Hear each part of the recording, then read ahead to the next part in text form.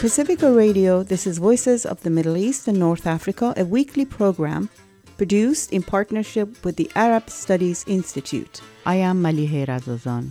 And I am Mira Nabulsi. On Friday, March 30th, a peaceful mass rally in Gaza turned bloody when Israeli soldiers and snipers fired into a crowd of thousands of Palestinians taking part in the Great March for Return, a 6-week-long event that will culminate in the commemoration of the 70th anniversary of the Palestinian Nakba, or catastrophe, the events in 1948 leading to the creation of the State of Israel and displacement of more than 750,000 Palestinians, now refugees in the West Bank, in the Gaza Strip, surrounding Arab countries, and around the world. We'll go to Gaza to speak with Muhammad Abdul Wahab Abu Hashim, a legal researcher with the Palestinian Center for Human Rights and a human rights and criminology lecturer at Al-Azhar University in Gaza. What happened in South Africa could repeat it again in Palestine, when all free people around the world just support the black people's rights in South Africa. We want them just to support us, to be like them. We are a human being, so we have the right to have our civil rights. We'll also speak with Rawan Yaghi, a writer based in Gaza. And last but not least, we'll remember renowned Palestinian singer, songwriter, and composer Reem Banna, who passed away in her hometown of Nazareth on March 24th after a long battle with cancer. All this coming up on this week's Voices of the Middle East and North Africa. Do stay with us.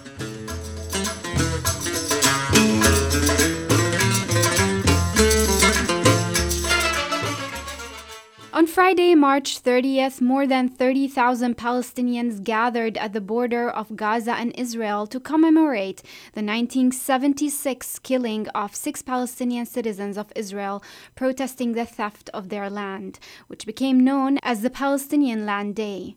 On the first day of what the organizers call the Great March of Return, Israeli military forces opened fire into the peaceful demonstrations, killing at least 17 people and injuring more than 750. The Israeli occupation forces boasted on their Twitter account that they know where every bullet landed during the massacre. They later deleted their tweet. Organizers of the Great Return March note that the objective of the march is to demand the implementation of the United Nations Resolution 194, allowing for Palestinian refugees to return to their original towns and villages that are part of now Israel. The march was part of a 6-week event that will culminate in the commemoration of the 70th anniversary of the Palestinian Nakba, or catastrophe. That's the term Palestinians use to describe the events leading to the creation of the State of Israel and displacement of more than 750,000 Palestinians, now refugees in the West Bank, the Gaza Strip, surrounding Arab countries, and around the world. I spoke with Muhammad Abdul Wahab Abu Hashim, a legal researcher with the Palestinian Center for Human Rights and a human rights and criminology lecturer at Al-Azhar University in Gaza, about the march and the objectives of these mass protests. So let's start by explaining to our listeners what the March of Return looked like. You were there Saturday with your family. Some of our listeners may have seen the images of people praying at the site of the march, images of tents set up. Describe more what things look like on the ground and what it felt like. Many people think about just going to the borders peacefully and ask for our right to return according to the resolution of 194 issued by General Assembly. This was the idea. It was depend on non-violence resistance, as what happened in India and South Africa. And it planned like that. But in Friday, when people get there, some young people just get near to the border. The Israeli forces shot them, even there is no imminent threat on them. So people get angry because some of them got shot in their legs and hands. They start to throw stones on the soldiers. Even these stones will not reach the soldier, of course, because they are away and there are 3 fences between them and the soldiers already behind a sand dune, okay? they start to kill people rather than just injure them. When people start to get angry more, they start targeting people even within the people in the back. And they said that because they are Hamas. Hamas was there, some people from Hamas and some people from Fatah, and everyone participated, every faction participated really in this demonstration. So they were not soldiers when they participate. They have no weapons, but Israeli soldiers just decide to kill them in a cold blood. That's why people maybe this Friday will be more violent, I think, and I don't want this to be more violent really, but we expect more violent Fridays this Friday. Mm-hmm. And to go back to my question in terms of how things were organized, how things looked like, the tents, can you give our listeners an idea of how things looked on the ground?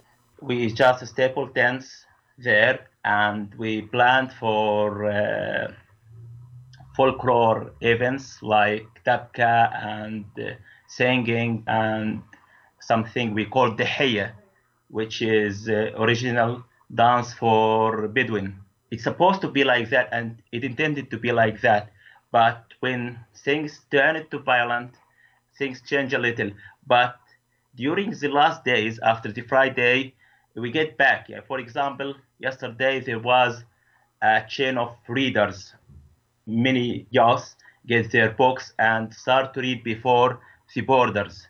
Okay, the day before there was the Hayya, which I told you it's a traditional dance for Bedouin. Mm-hmm. The day before it was Dabka. Some people just get there and play football. But people still, some accidents happen there and some people get injured still. I don't know why. I think Israeli forces try to make the demonstration violent because this is the field that suits them. Because if it's about non-violent struggle, so they will not have any justification to use force. So they're trying to provoke people to get violent and then get justification to kill them. It's hard to control people when they get angry. And unfortunately, people already get angry because of they saw what happened and how the Israeli soldiers just kill their friends and sons in a cold blood. Even they targeted some girls and women.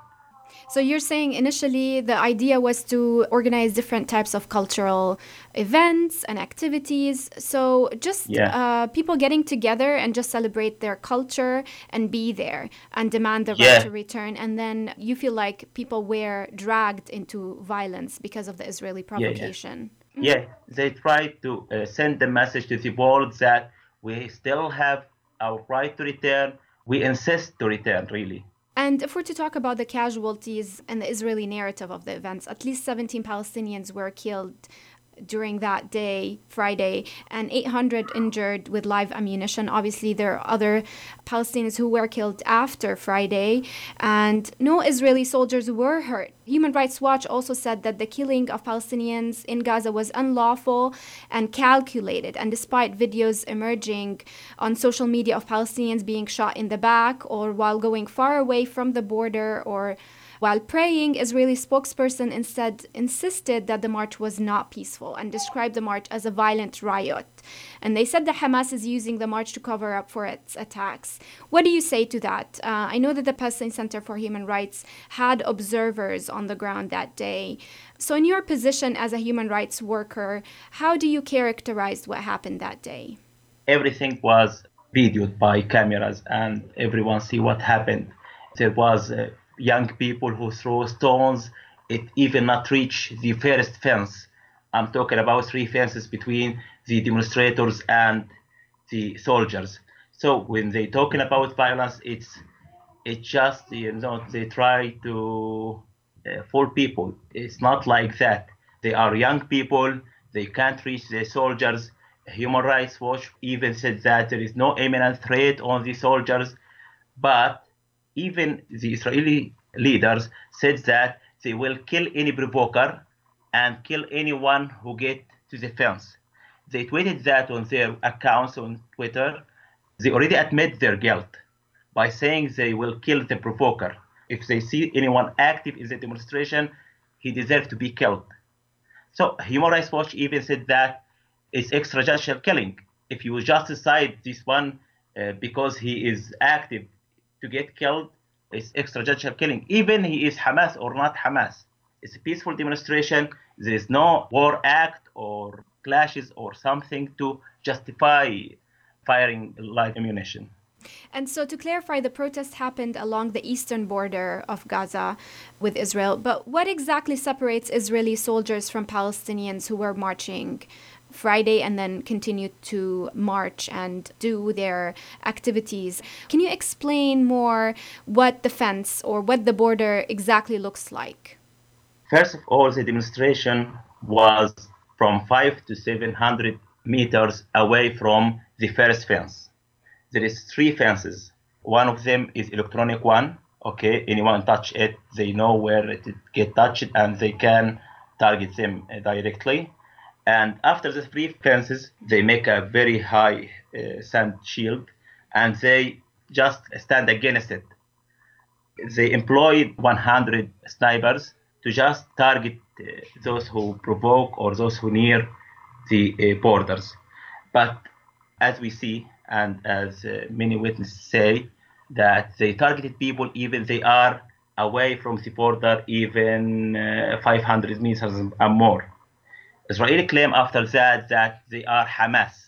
I don't know how they can justify killing someone because he is Hamas. How can they tell that they're Hamas? Because most people were there just in civilian clothes. Like, there's nothing that could indicate the affiliation of anyone. I don't know how they know they are Hamas. There was Hamas and there was Fatah and there was Popular Front. Everyone was there. Everyone decided just to let the weapons and we demonstrate peacefully.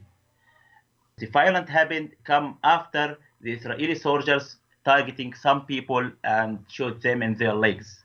People get provoked and just start to throw stones, as I said. We can't justify using live ammunition. Mm-hmm. They already have rubber ammunition and they have many other tools. Why they insist to use snipers when killing people while they're away from the fence? It couldn't be justified like that. I think it intended to be violent. And I wanted us to talk a little bit also about the political objective of the march and the events taking place up to May 15th. What's interesting in this march is that from the outside in Western media, Gaza is often associated with Hamas, with rockets, with siege, with the humanitarian catastrophe. But the message this march brings back is the point that more than half of the people living in Gaza are refugees whose homes are now what became Israel, and that they're still waiting to return. Talk to us a little bit about how you see things from the inside, the political objectives of this march. Do you think it can bring back some hope for change, considering the current standstill situation in Gaza? It's now more 70 years. We are waiting for our right to return, and people start to lose hope. First, they bet on Arab countries to get them free and to get their right to return, and then they depend on popular resistance, and then they depend on armed resistance, and finally they found out no way. Negotiation is not work with Israel. Instead of giving us even part of our land, of our historic land, it was called Palestine before 70 years. It was called Palestine. All the maps before 70 years called this area Palestine. So there was a Palestine before Israel. And we as a Palestinians agree that we will take only 28% of it for peace. So we called now 67 borders or the green line. So we agree that we get our land only in West Bank and Gaza, and our capital will be Jerusalem, and let the other whole land to Israel, okay? But finally, they want to let us to get our capital, Jerusalem, take even the whole West Bank. They just want to give us the areas where dynasty population of Palestinians there. They just want to get rid of us. They don't want to give us state. They want to get rid of this population and make them to govern themselves without giving them a state or even any right, without going back to them. People finally find out that they are reach a dead end, and now we decided the only right we are looking for now is our right to return. We don't want a state we govern. We want to live with Jews and Christians on the same land, and regardless who govern it. We are looking now for one state solution. We want to be a citizen in one country, in one democratic country. We need our civil rights. It's the only solution right now. Two-state solution, Israel will not give us any state. And if it give us a state, it will be a very paralyzed state. We don't need such state controlled by Israel and under the force of Israel. I think that is the only solution right now. Many people just stand behind this solution.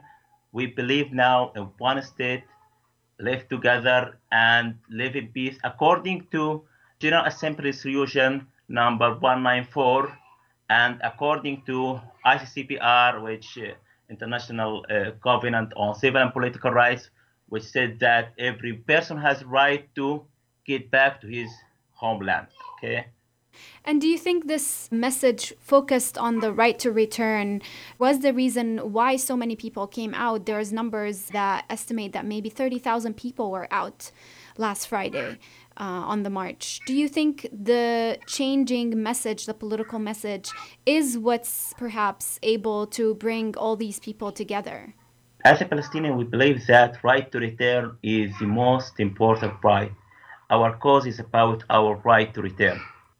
Regardless who governs this state, we just want to be in our lands, our homes, get back from where we started. We will not live in diaspora forever. I'm living in Gaza. Gaza is part of my homeland, but it's not my original homeland. Okay, it's not my town. Where are you from? I want to get back to my hometown. I'm from Yebna, for example. Yebna is my hometown. We have a big land there. My father get expelled from that, and we lost everything, and they have to start from zero while we already have a land and a great life there. For us now, we want to get back our lands. We don't care about who govern. We don't care about Abbas. We don't care about Netanyahu. We don't care about Hamas. We don't care about everything. We just want our right to return. We want our civil rights. And I want us to talk about the United Nations. Obviously, everything you're saying is connected to the United Nations. Following the events Friday, the United Nations called for an independent inquiry into the killings, as did some of the families of those people killed Friday. Israel refused the investigation, and the Security Council could not reach a decision in that regard. As someone working in the field of human rights, do you still count on the United Nations? And could an investigation be beneficial for Palestinians at this point? How would that be different maybe from the Goldstone report that investigated the events of 2008 war? How do you feel about the United Nations and its ability to do something in the current situation? I don't bet on UN really, but it gave us legitimacy. When UN said that we have the right to return, investigation committee should be established. So it gave us legitimacy. When Israel refused this investigation, we could infer from that they are trying to cover their crimes. Really, I depend more on the free people around the world. I think that what happened in South Africa could repeat it again in Palestine, when all free people around the world just support the black people's rights in South Africa. We want them just to support us, to be like them. We are a human being. So we have the right to have our civil rights. Mohammed, in our show, we talked a lot about the siege on Gaza and the humanitarian situation. This summer, it will be 11 years since the siege on Gaza. And the reconciliation between Hamas and Fatah was promising some improvements in the livelihood of people in Gaza and perhaps easing of the blockade. Do you think people still have hope? How do people get by after 11 years of the tight siege? Really, the siege destroyed our youth. People here lost hope. Suicide attempts become very common. It wasn't there before 10 years. As I see people in the demonstration, people are ready to die, but they want a solution. Whatever solution, they want to, when just you suffocate people like that for 10 years, unemployment is 60 or 65% of youth. So it's not life. We can't get out from Gaza. It's very hard to get out from Gaza. And if you want to get out from Gaza, you should pay. Only rich people can get out from Gaza. Poor people cannot, or even middle class cannot get out from Gaza. Because if you want to get out from Gaza, you should pay the Egyptian or get some mediation on Israel to get from Erez checkpoint. Can you imagine how life when you are in a big prison where they just let in what they want and let out what they want?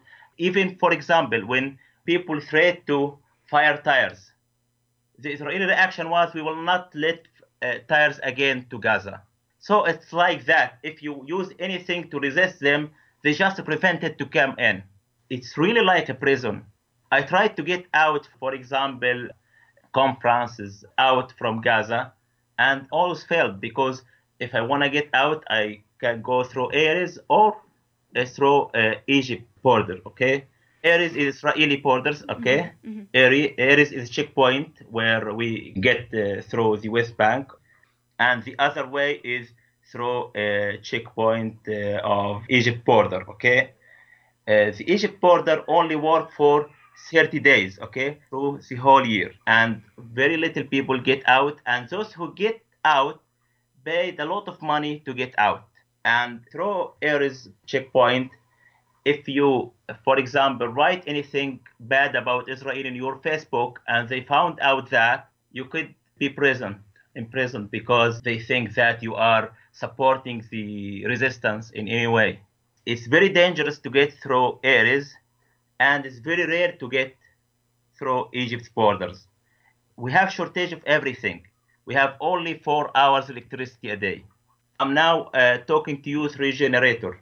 Even the sea, all the sewage of Gaza Strip poured into the sea without being treated, okay? Sewage should be treated before they pour it to the sea. But as we don't have electricity and we don't have plants to treat it in the right way, our sea become very contaminated. Many diseases start to race between people. There's many aspects of the siege, but the most dangerous one is unemployment, especially among youth. Youth here are very frustrated. They lost hope.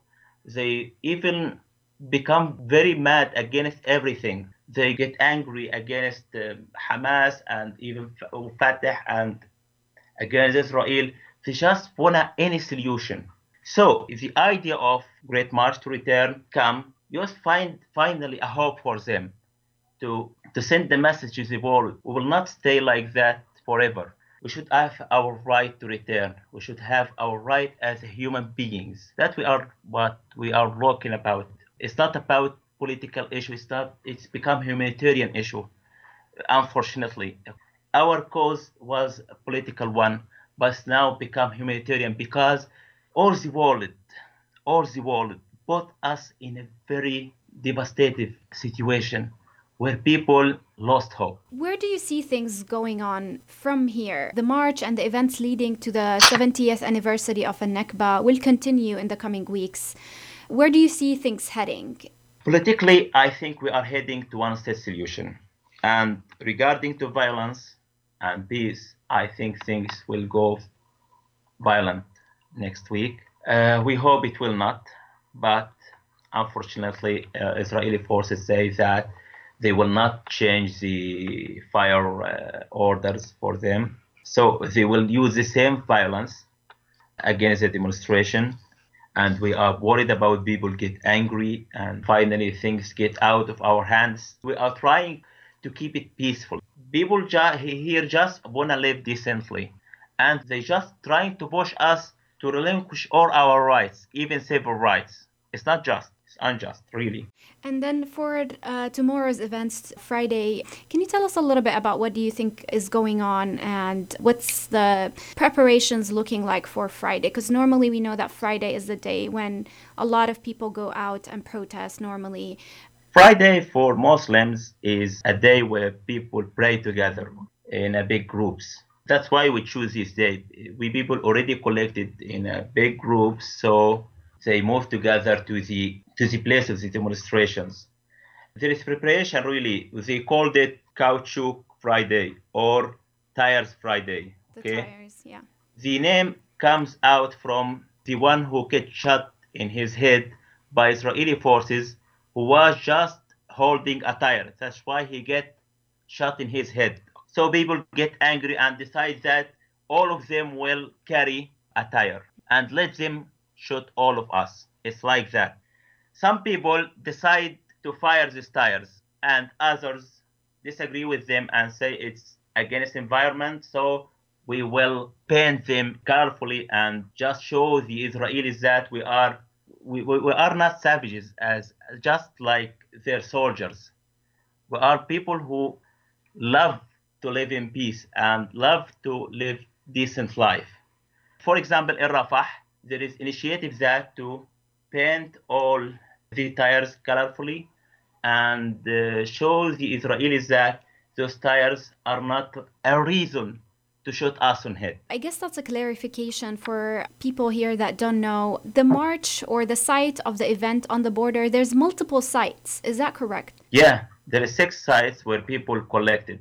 The big one is in West Gaza. Every group or every place where people make their march, they're trying to make folklores and even play football, handball, things like that. But I'm not sure what will happen tomorrow, because I told you that people get angry because of this one who get videoed by cameras that he just been shot because he holding a tire. So the case of this young man seems to have been something that people really were very touched by specifically. Yeah, that's why they decide everyone to hold a tire, to say that it's not a crime to hold a tire. It's not a crime even to burn a tire. So you can't justify our killing like that because someone wanna fire or holding a tire who can use it against me. So shot him with a sniper in the head, not just before, but in the back of his head. So it's killing in a cold blood. So that make people very angry. So I'm worried about tomorrow. I hope that free people around the world just move to change that, because Israel saying that if they shot people, people will stop demonstrate. People lost everything, lost hope. They are very frustrated. Even if you kill them all, they will not retreat. To retreat is not a choice anymore, because we lost everything already. I'm dealing with youth every day, okay? They're ready to die for nothing, but they wanna still living like that. You know, I know people who already graduated 10 years ago and they don't find a job. I know people that they are engineers and doctors and they don't find a job. Some people, by the way, get on launches in the sea and get killed when their launch is drawn. I think you heard about that when those immigrants in the Mediterranean, sink in the sea. Yeah. So when people are ready to do that, they're ready to do anything else. Anything else or any final thoughts that you want our listeners here in the U.S. and specifically in the Bay Area to know? Any final message? We lost hope in Arabs, by the way, and we now become free people around the world. We believe that what makes South African people get their freedom is the good stand of the free world with them, and we want this stand to be with us. We don't want to kill Jews or kill Israelis. We don't want to expel them from the land. We just want to live together. And it's our right to live in peace together, to have our civil rights. I'm calling for all the free people in the world, stand with us. You are in the right side of you, stand with us, because we were there from the beginning.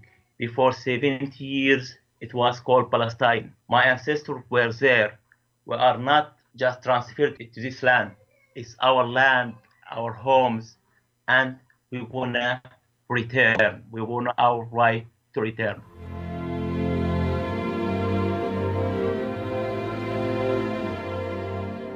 Mohammad Abdul Wahab Abu Hashim is a legal researcher with the Palestinian Center for Human Rights and a human rights and criminology lecturer at Al-Azhar University in Gaza. He spoke with Vomina's Mira Nabulsi.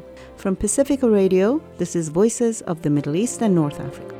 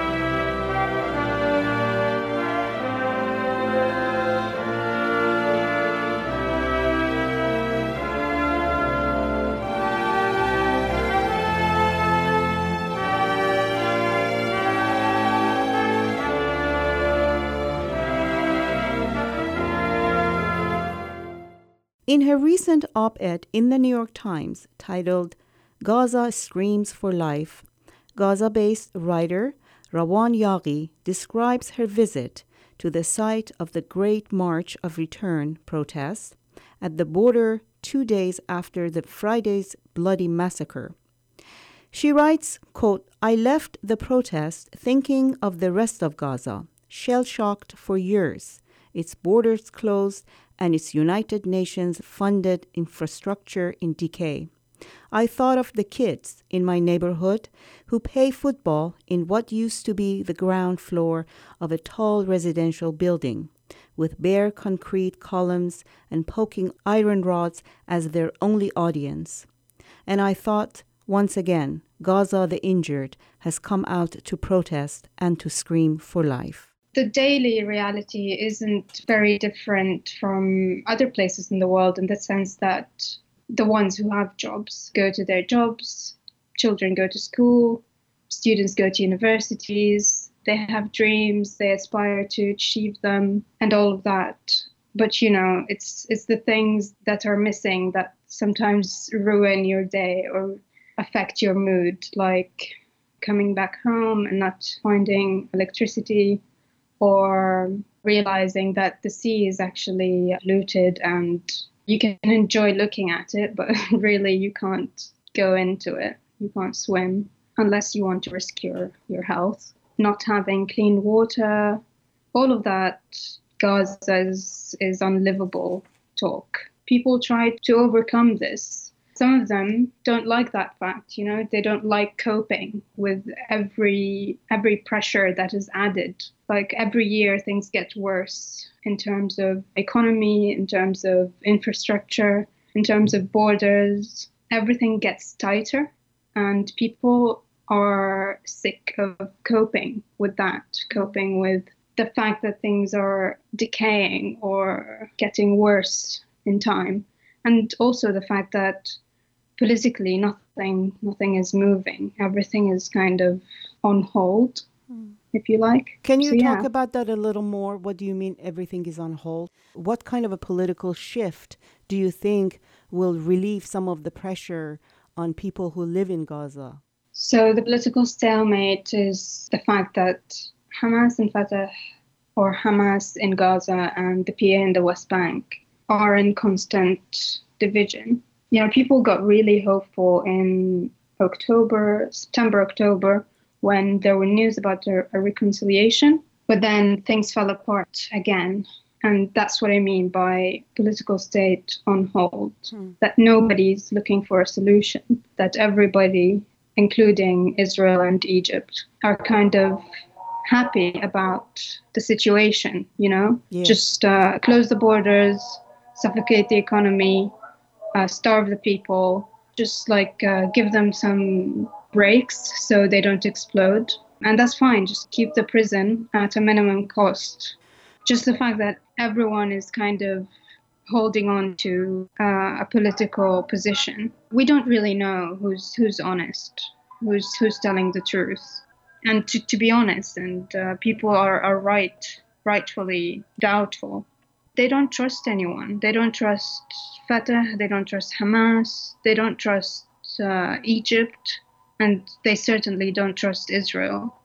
So people are living this kind of state where they're helpless and they're unsure. They're unsure about everything. And this is part of why these protests and this march was called for. Who called for the march? The idea was initiated by a group of intellectuals, and it was called for by intellectuals, academics, and the major political parties in Gaza.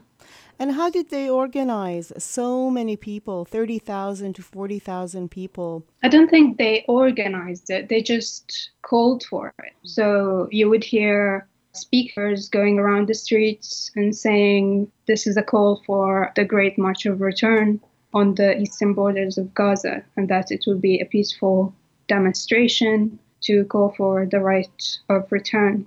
And yes, all of the political parties called for it, which is why it's so huge. It's all of the political parties as well as independent figures. So everyone, like I said in the article and like I witnessed in the protests, people feel like the march does not represent one entity, as in one political party, but represents the Palestinian entity and the Palestinian spirit.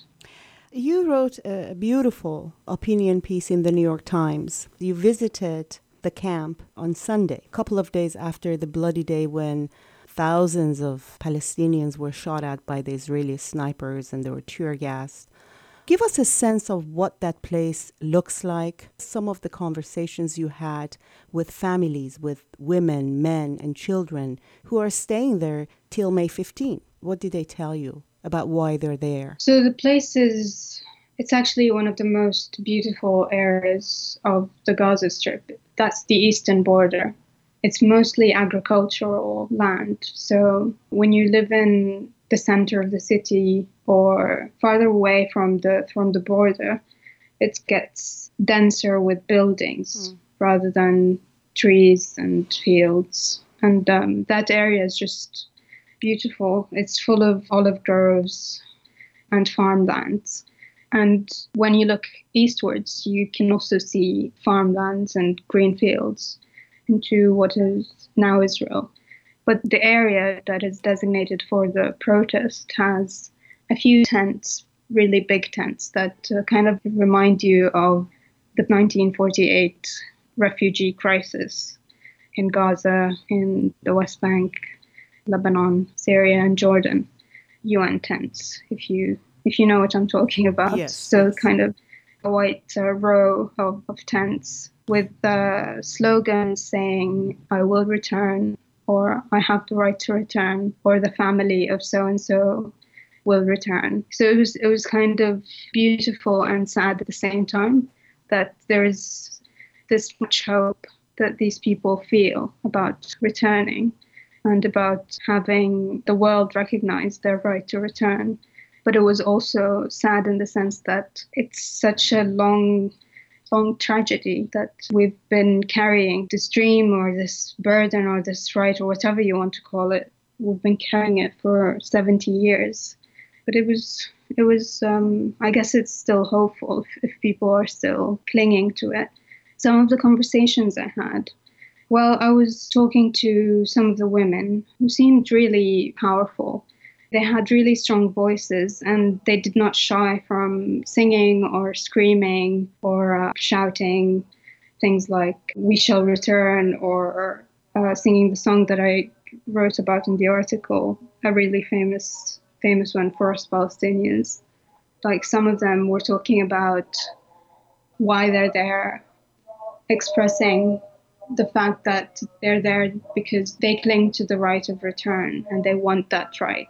One woman said that she has lost relatives, she had lost her own sons, but that she was there because there are prisoners and there are lands and there is the horrible situation in Gaza, that all of these things are worth marching for, are worth protesting, that we as Palestinian people have always had a voice and have always fought for our rights. It kind of made me shy away from my own kind of timidity or political correctness or whatever, because she didn't care who was listening.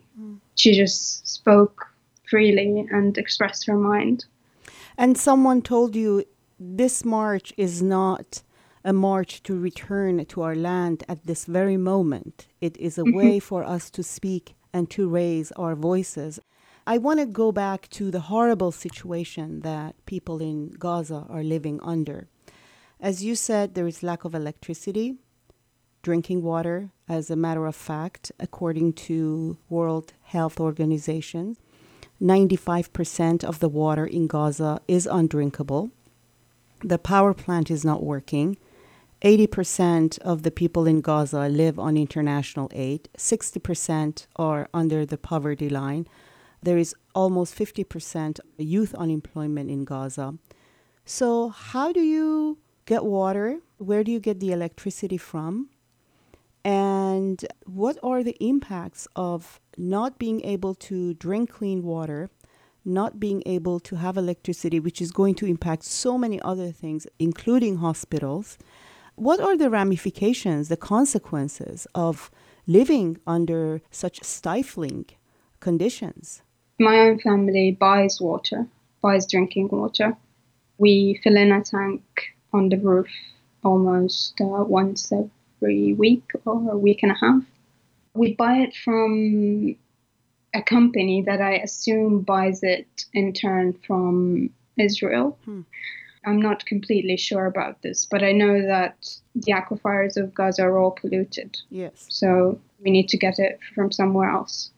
The electricity, we get about 4 hours a day of electricity. That's because the power plant, it does work, but it can't achieve its 100% capacity because of bad maintenance as well as lack of fuel. So we have to wait for either Egypt or Israel to allow us to buy fuel from them. The second question, what are the ramifications of this? There are many. The most dangerous ones are health consequences. We only use the drinking water to drink. So we use polluted water to do everything else. We use it to wash the dishes, to wash the food sometimes, and to water plants. And this is your tap water, right? Yes, this is our tap water. That will definitely affect our health, our digestion systems, our skin, everything. We don't even know if it will have long-term effects on our bodies. We do know that our plants will have long-term effects on our bodies because they have cancerous agents, but they're all we have.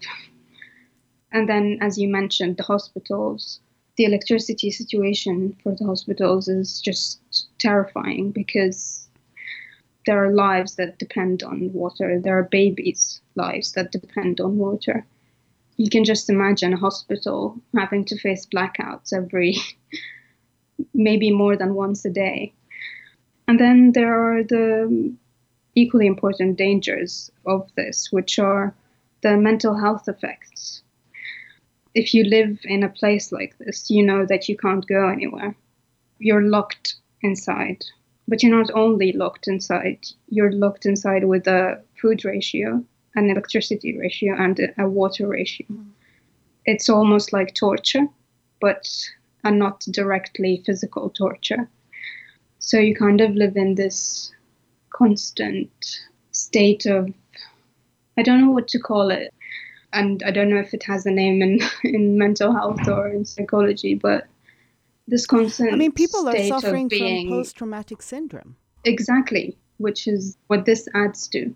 Imagine a 10-year-old boy who was born in Gaza and has experienced so many traumatic events, even if they haven't directly experienced an explosion or something, they will suffer from post-traumatic stress disorders. Gaza isn't very big. It's 40 kilometers long and it's 11 kilometers wide. So anything that happens anywhere is going to affect everyone. Most people here have some sort of mental health. I mean, I can't generalize. There are no studies that prove this, but just logically, if you force a population of 2 million people to go through excessive military attacks, then you will have a traumatized population. And that population has to live with that trauma as well as the unlivable conditions and the fact that they don't have basic rights. And no jobs. I was reading a shocking story by Agence France Presse that was about overwhelming majority of the men who've not been able to pay their debt. They're unemployed, they have racked up a lot of debt, their business have gone bankrupt. And according to some estimates, 42,500 people were arrested in the past year for failing to pay their debt. And at least 600 people are currently in jail on similar charges. Gaza is described as an open-air prison because Israel controls the air, land, and the sea. People can neither get out or get in. You wrote a piece about checkpoints and your own experience crossing Eretz checkpoint. You wanted to go to Jerusalem to go to American Embassy because you had an interview to get your visa. So can you talk about what it means for someone who gets the opportunity, or as you say, is privileged enough to be able to cross that border? What is that experience like? That experience is one of the most stressful experiences one can go through. I mean, I've been through it. A lot of people I know have been through it. And it's like sitting with your heart in your hand because most people who want to get out don't want to get out because they want to go on holiday, which is a valid reason to travel. People need to go on holiday, they should go on holiday, but it's not the case for people in Gaza. When people want to travel here, they're either on their deathbed or they're a student who has had a scholarship to study abroad, or they've had a job opportunity abroad. And all of these cases are really critical cases in terms of your future. So if your health depends on it, or if your future depends on it, then getting that piece of paper that says that you're allowed to get out is the dream, basically.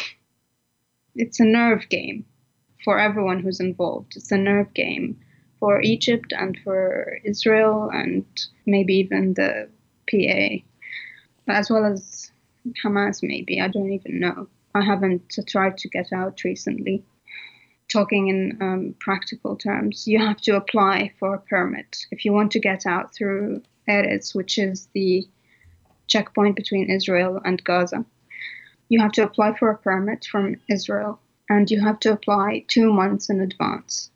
And during these 2 months, you will not hear any news about your permit. You will only hear about it the day before, the date you requested to get out, or the day of. So you kind of live in this limbo where you don't know anything for 2 months. The chance of you getting rejected is 90%. So you live on 10% hope. It's inhumane.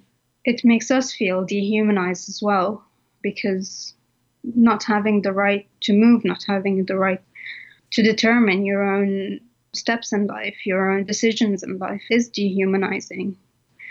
You'd have to read something that talks about it more in detail because it's not an experience I can tell you about in 2 minutes. And I really Yeah. suggest for people to read your piece in Mondowise. It's called The Checkpoints. Something you write in this piece that I hadn't heard before. You write checkpoints at border crossings in Gaza are also a cruel way to turn needy individuals into collaborators. Can you talk more about this? What happens? A lot of cancer patients specifically have been manipulated and blackmailed into being informers or collaborators for Israel. You ask for a permit because you can't get cancer treatment here in Gaza. You have to go to Israel to get it. So the Ministry of Health applies for a permit or gives you the necessary papers to apply for a permit. And then you might be asked to come to the border for an interview, or what they call it, interview. And then in the interview, they basically blackmail patients or people who really need to get out. So they say, okay, we won't let you out unless you cooperate with us. And cooperate is a nicer, milder version of what they really want. They just exploit people's needs, and especially people whose lives depend on being allowed out. So they get the permission to leave Gaza, and then when they come back, they become collaborators? If they agree to it. If they don't, they won't be allowed out. Can you give us some examples? 26-year-old Fadi Al-Qashtan, who needed a heart transplant and who basically kept applying for a permit for months without luck, without any response. He eventually had a call from Israel's intelligence service who said, we know that the device that is keeping you alive is going to stop soon, and that he needed to make a simple call for his predicament to be solved, basically, and for him to be allowed out. But he didn't. And because he was locked or trapped in Gaza, he passed away. And because his heart failed in 2013. There are so many cases like this.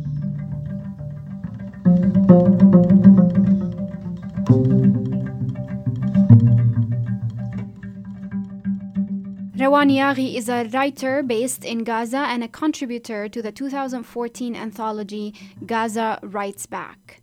For more information, visit our Twitter page at Vomina_radio. From Pacifica Radio and the Arab Studies Institute, this is Voices of the Middle East and North Africa.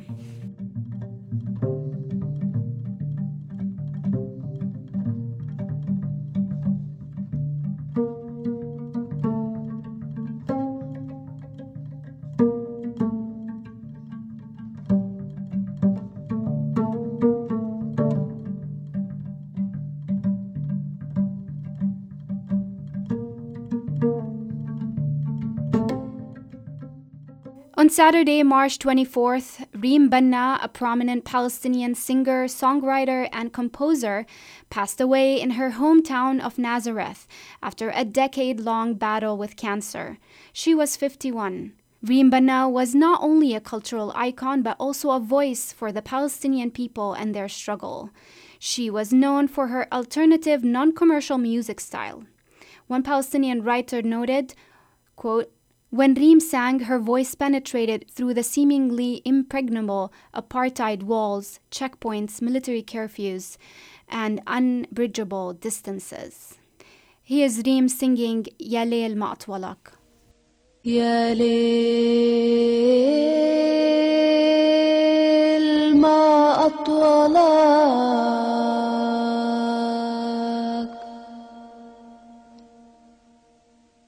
مشيتني حافي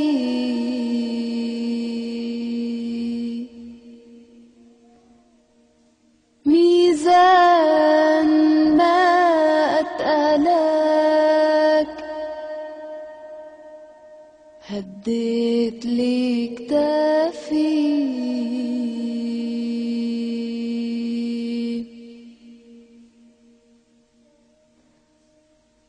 دابت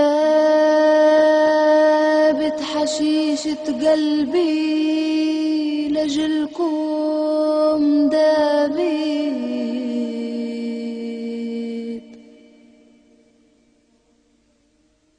والشعرتين السود يا إما بروسنا شابو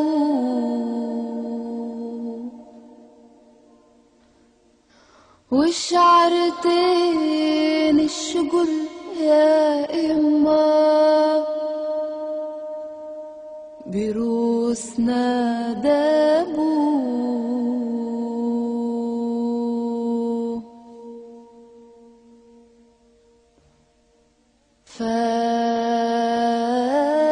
فارس يا شمعتي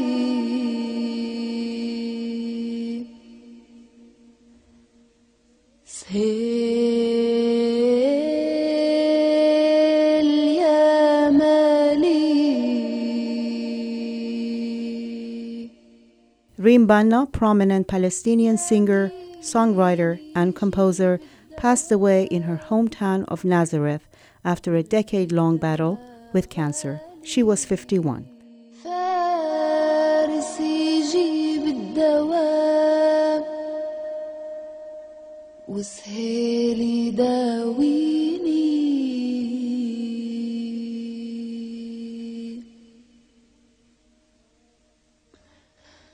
لا تحسبون طالت الغربة يا يما ونسيناكم. And that's it for us this week. Voices of the Middle East and North Africa is produced at KPFA Studios in Berkeley. To get in touch, you can call us at 510-848-6767, extension 632, email vomekpfa@yahoo.com, connect with us on our Facebook at Voices of the Middle East and North Africa, or follow us on Vomina Radio. Please join us next time for another edition of Voices of the Middle East and North Africa. خد لي هالسلام لأبوي وأمي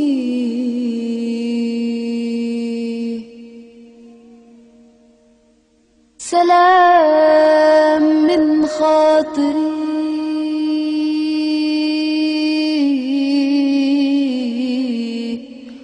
كلام من تمي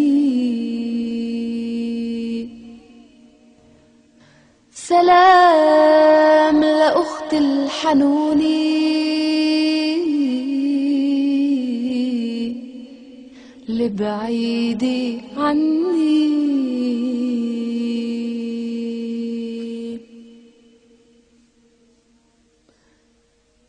يا عين حاجيبك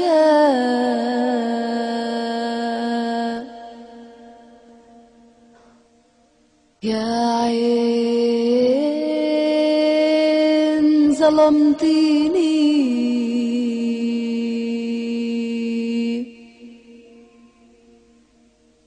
يا عين أخدتي لحباب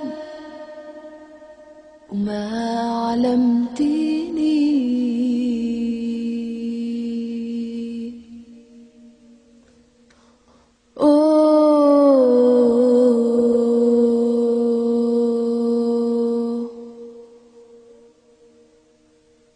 صبرت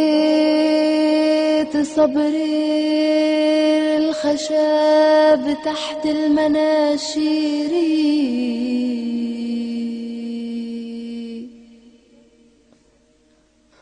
صبرت لأنه استوى لحم العصافير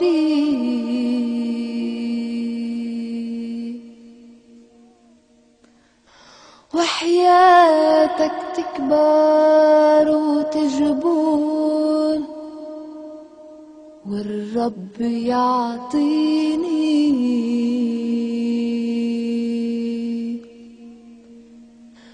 جبرة قوية